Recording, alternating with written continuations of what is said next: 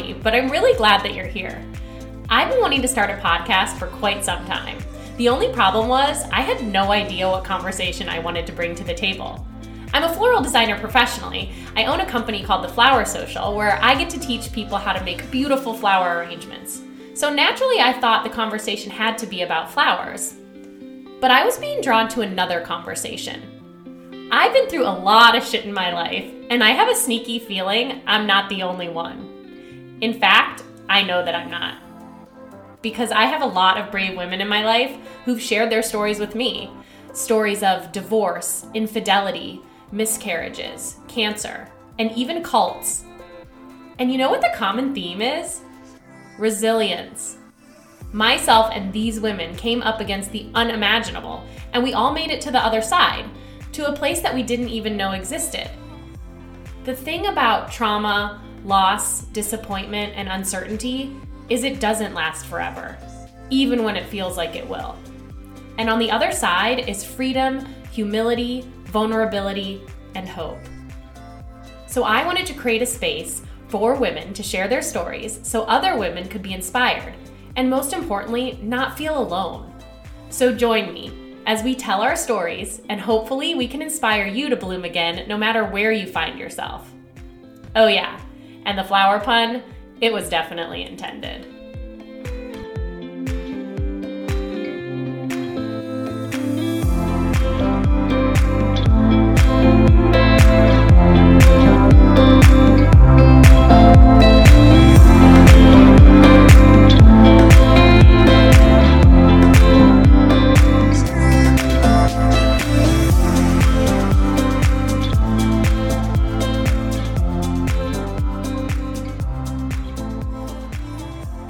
Hello. Thank you so much for joining me for my first official episode of Bloom Again, a podcast dedicated to having conversations with women about resilience. And I have to tell you, I'm sitting here with my giant official microphone that I ordered off of Amazon and my cup of coffee, and I'm recording on Zoom. And I was sitting here for 5 minutes with the recording going. I was feeling, I would call it nervousness, because I'm so excited to bring this podcast to everybody, and I just don't want to mess it up. But as I was sitting here for 5 minutes, not saying anything into my big giant microphone, I realized that I'm not going to mess it up. And whatever words that I share with you today, or that the women share with you as we walk through some of their stories in the coming weeks, it's our stories, and there's no way to actually mess it up. But I just wanted to share that because I think oftentimes, especially as women, we compare ourselves, or we worry, or we think, what will people think of us? So I'm here to tell you that I have that feeling too, and it's okay. We're going to do this anyways. So I guess I wanted to start by sharing a little bit about why I wanted to start this podcast. So initially, I don't know, I would say probably during quarantine about a year ago, depending on when you listen to this, I had this idea to start a podcast about women's divorce stories. So I've been divorced, and I'm going to share that story a little later in the episode. But I thought, there's not really a platform where women, or that I know of, where women could openly talk about their divorces and what they learned from it and what came out of it. I feel like sometimes once you're divorced, it's okay, let's never talk about that again. Right. So initially that's the conversation that I wanted to have. And I wanted to create this podcast for women to have a space to talk about their going through their divorce. But then I realized, well, what is that? Right. So for me, going through my divorce, it really taught me so much about myself, but so much about resilience. And I kept coming back to that word, and I was okay, what does resilience mean to me? And then I got so curious about what resilience looked like for other women. And so then I thought, you know what, why don't I just open this up and expand this to be stories of resilience told by women, so that other women, whatever you're going through, whether it's, something that one of the women shares and you have a similar story, or something totally unrelated, could listen to and be inspired. So that was kind of the intention behind the podcast. And then I was lucky enough to have all these amazing women in my life who share their stories so openly. And I think there's something so beautiful about that too, right? Because that's not something that always comes naturally to people. But I do think when you go through something hard and you're willing to be vulnerable and share your experience when you're ready, right? Because I think that's also important to like honor your own boundaries with what you're going through. But when you're ready to tell your story, it just leaves so many other people inspired. And also, like, you never really know what someone else is going through. So you never know what, one thing you might say that might just like totally shift their perspective or change their day or change their life, like for that matter. So that was kind of the intention behind starting the podcast. And I figured, I obviously want to interview women and hear their stories. And I want you to hear their stories because some of these stories I've heard and they're just so inspiring. So I thought, I probably need to start with my own story so that it could be a jumping off point for all the other conversations. So for those of you that don't know me personally, I'm going to share a little bit about my background, just because I'm going to be doing that with actually all the women that I speak with. So you can kind of get an understanding of people's background and upbringing. I think it's an important piece of the story, right? Because we as children, we learn a lot of things, right? Or we don't learn a lot of things. So I was actually born in Ohio. I'm from the Midwest, and I am an only child, and my parents are actually still married. So it's a rare thing these days. And, it's interesting. I learned a lot about love and relationships from my parents' relationship. I wasn't always sure, if I wanted a relationship like theirs. And I always wondered, what was it that kept them together? Because I don't really see them being like best friends. They don't have like a ton of the same interests.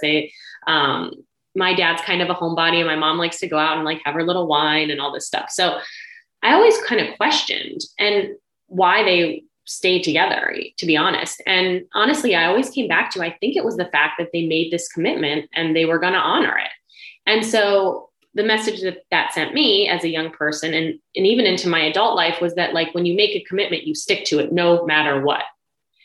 And I think that can be a dangerous message. I understand the importance of it because when you make a commitment to marriage, it's for life, right? And you don't want to abandon yourself to uphold this commitment that you've made, is my adult understanding of it now. So I think that I definitely learned about commitment through their relationship, but I'm not sure that I learned boundaries with commitment. And the other thing was, in my house, if we didn't talk about it, it never happened. So I come from an Italian family, well, half Italian. My dad's side is Italian. And if you didn't ever talk about it, it never happened. So, so many examples of this in my childhood played out. For instance, I got in trouble a few times in high school. Yes. I was arrested a few times for drinking, had myself in the wrong place at the wrong time. And I'll never forget, like, this one time I was getting picked up from the police station by both of my parents. I'm probably like 16 years old. It was the quietest ride home. No words were spoken. And that's when you're in like the most trouble in my house, when like literally nothing is said. And I get home and I just remember like scurrying to my room, and we never spoke about it again.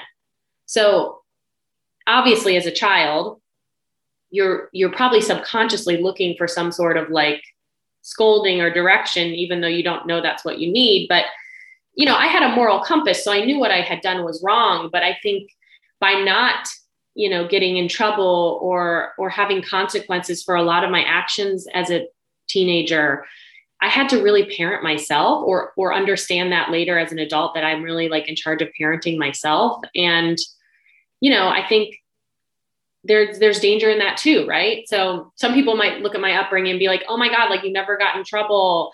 Your parents were so great and cool. And like, that's awesome. And is it?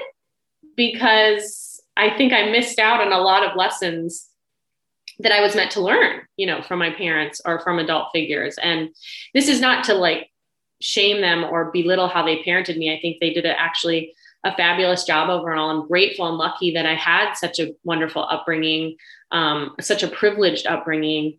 And, I'm grateful for that. So, but I do think even in those privileged, great upbringings, there's still things that didn't work, right? That you carry with you and that impact you as an adult. So, as I carried those lessons with me as a young adult, I went to college to a school in Ohio, Bowling Green. And then after I graduated, I got an opportunity to work for a medical company, Medtronic, in Los Angeles, California. And oh my God, as a 22-year-old kid, you're like, okay, a one-way ticket to Los Angeles? Heck yes. So I took the opportunity, no questions asked. And it was great. And actually the great thing about it was the company had like cherry picked a bunch of college age or college graduates from a bunch of different colleges all around the country. So everybody that worked in my department was my age and not from Los Angeles. So we automatically became this like one big giant family.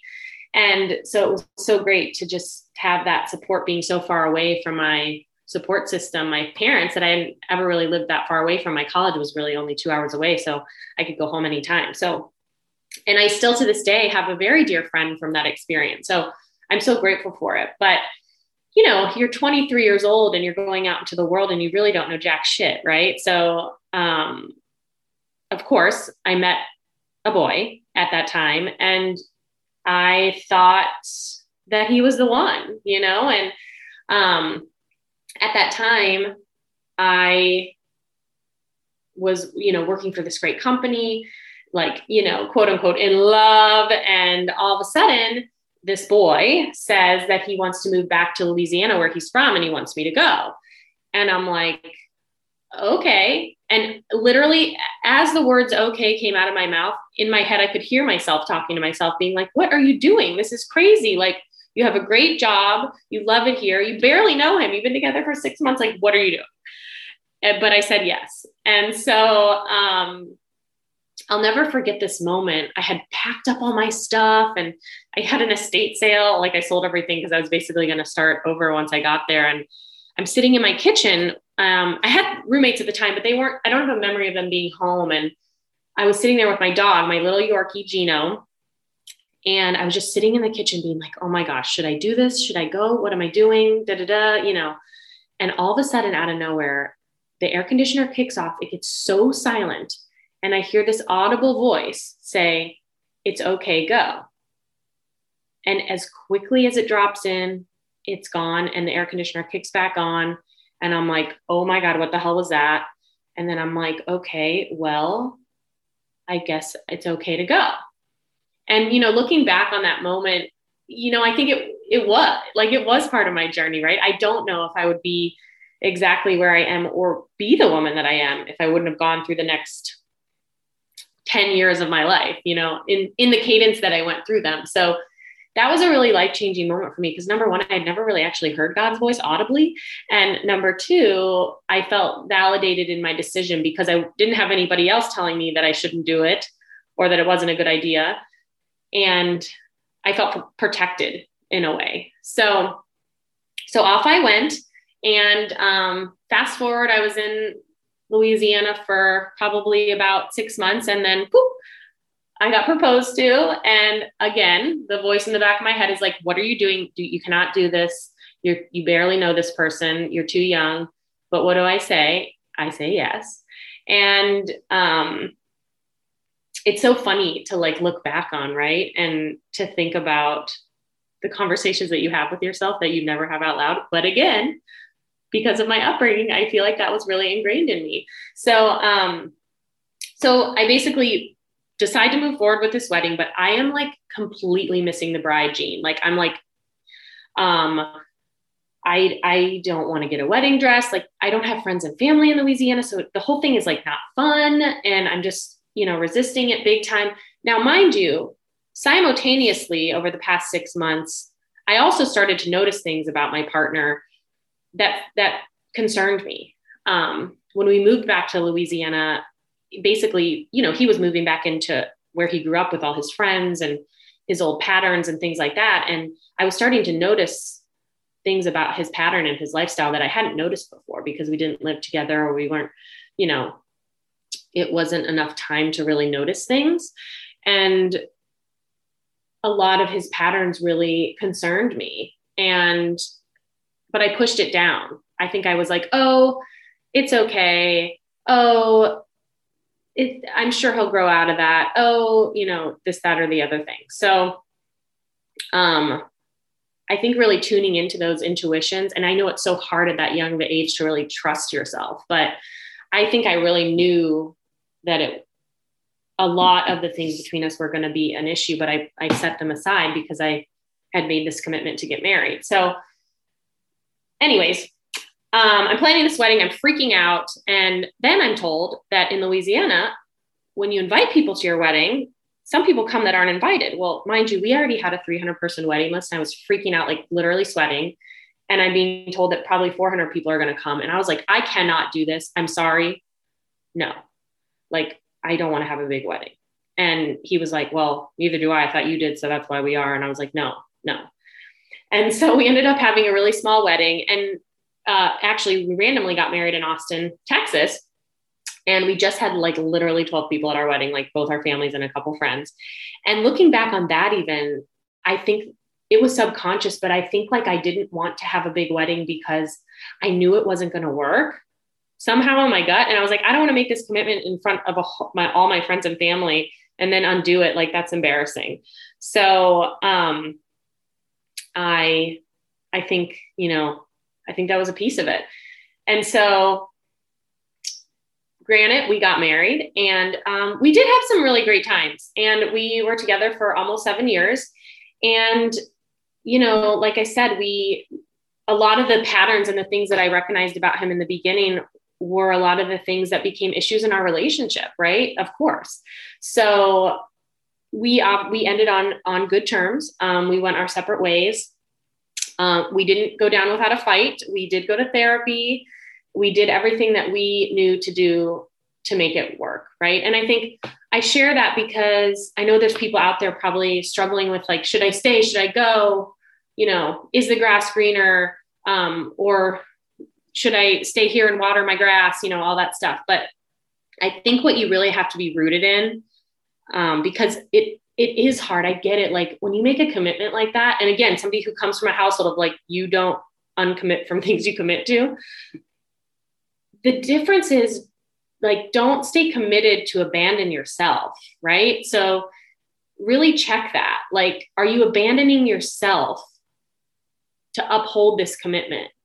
And I think that if you've done everything in your power to try to make a relationship work and you still feel like you've abandoned yourself somehow, then I just don't think it's a relationship that's meant to serve you any longer. And I think it's okay to mindfully leave a relationship, right?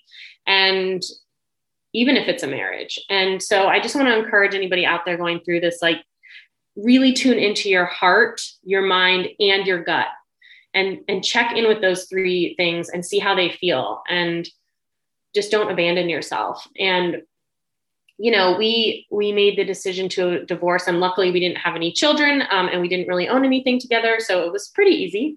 In the state of Texas, you can even get divorced online. You just have to wait 60 days and then boom, you get divorced. We decided to go to the divorce court together because we agreed that we got into this together. We were going to get out of it together. So we went on that day together. We had breakfast after. We hugged and said thank you. And that was that, So, and here's the thing. We are both thriving in our lives. I've gone on to create my business and have a wonderfully full life. He's gone on, he has a daughter. He's thriving in his own way. We are not close. We are not friends. But if I saw him, it would be fine. Right. So it's like, it is a weird thing to go through. And for somebody that you're so close and so intimate with for so many years, to not have them be a part of your life, but it's okay. Life moves on and you go on. And I just want to share that with anybody that's kind of struggling with that right now is, your life will be so much more than you can ever imagine. I think it's hard when you're in the muck, right? It's hard to see the other side. And I just want to give you some perspective that there is another side, and you can get out of what you're in and create something new for yourself. So that was like kind of, happening to me. Okay. And at the time, of course, I'm like freaking out because I'm also going from a 2-person income household to a 1-person income household.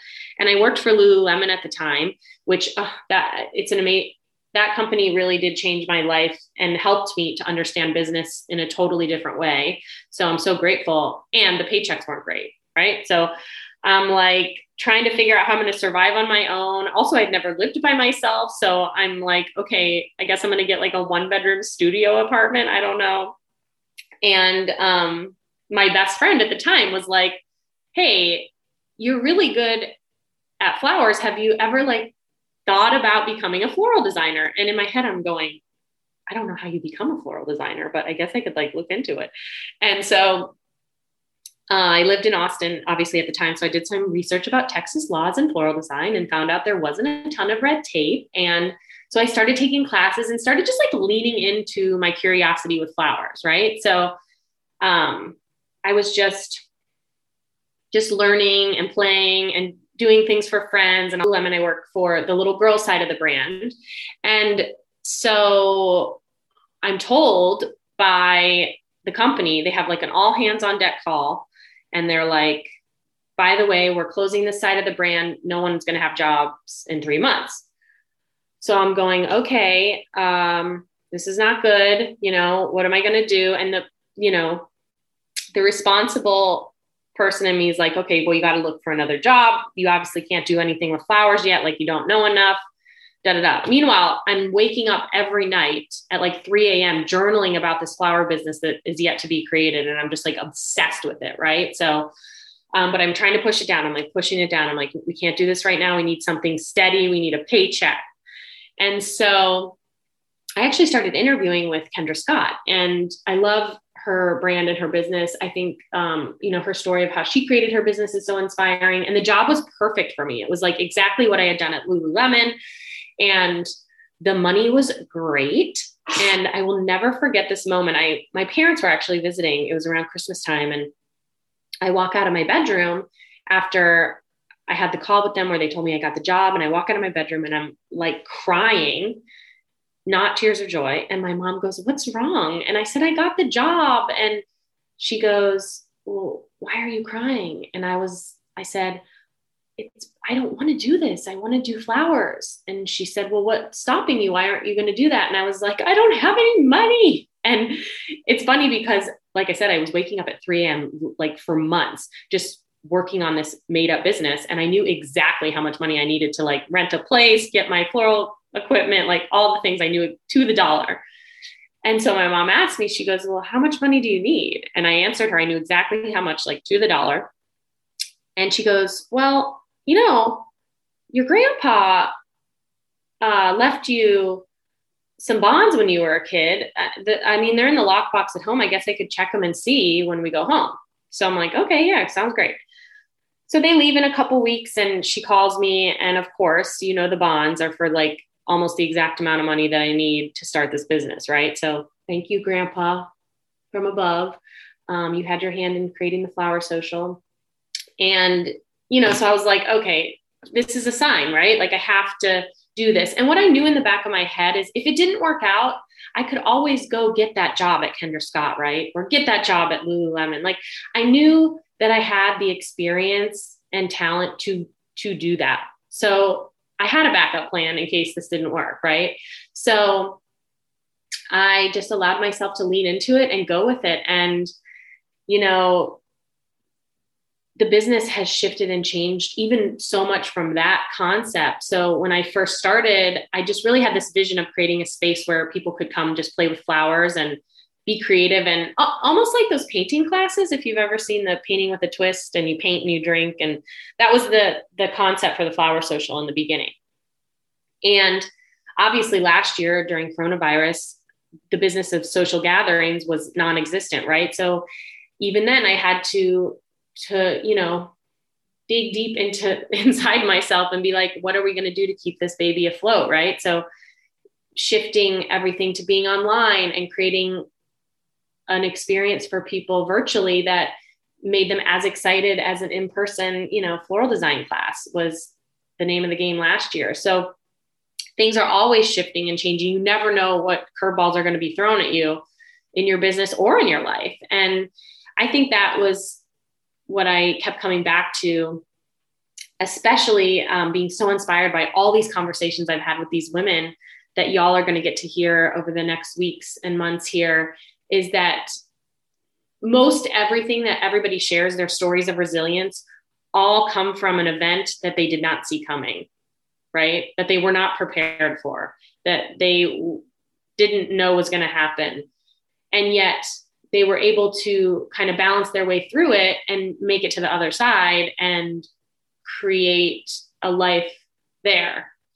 And so I'm just excited to have all of your ears, and I'm so grateful for them. And that I know the women that will be sharing their stories are grateful as well, because whenever you go through something hard, I think the biggest gift that can come out of it is being able to share your story and to inspire someone else who might be going through something similar. So wherever you're at and whatever you're going through, I just want to encourage you that you can bloom again, and you can start again, and you can start again and again and again. And there's nothing wrong with that. And there's no shame in that. And what there is in that is resilience. And resilience is a muscle that you have to use for it to get stronger. So I just want to thank you so much for tuning in today, listening to my story. And if you have your own story of resilience and you'd like to share it with me and everyone here, then you can contact me through my Instagram. It's The Flower Social ATX. I would love to hear from you, and I would love to hear your story and get you connected to be on the podcast. So have a wonderful day. Thank you so much, and I will see you all next time.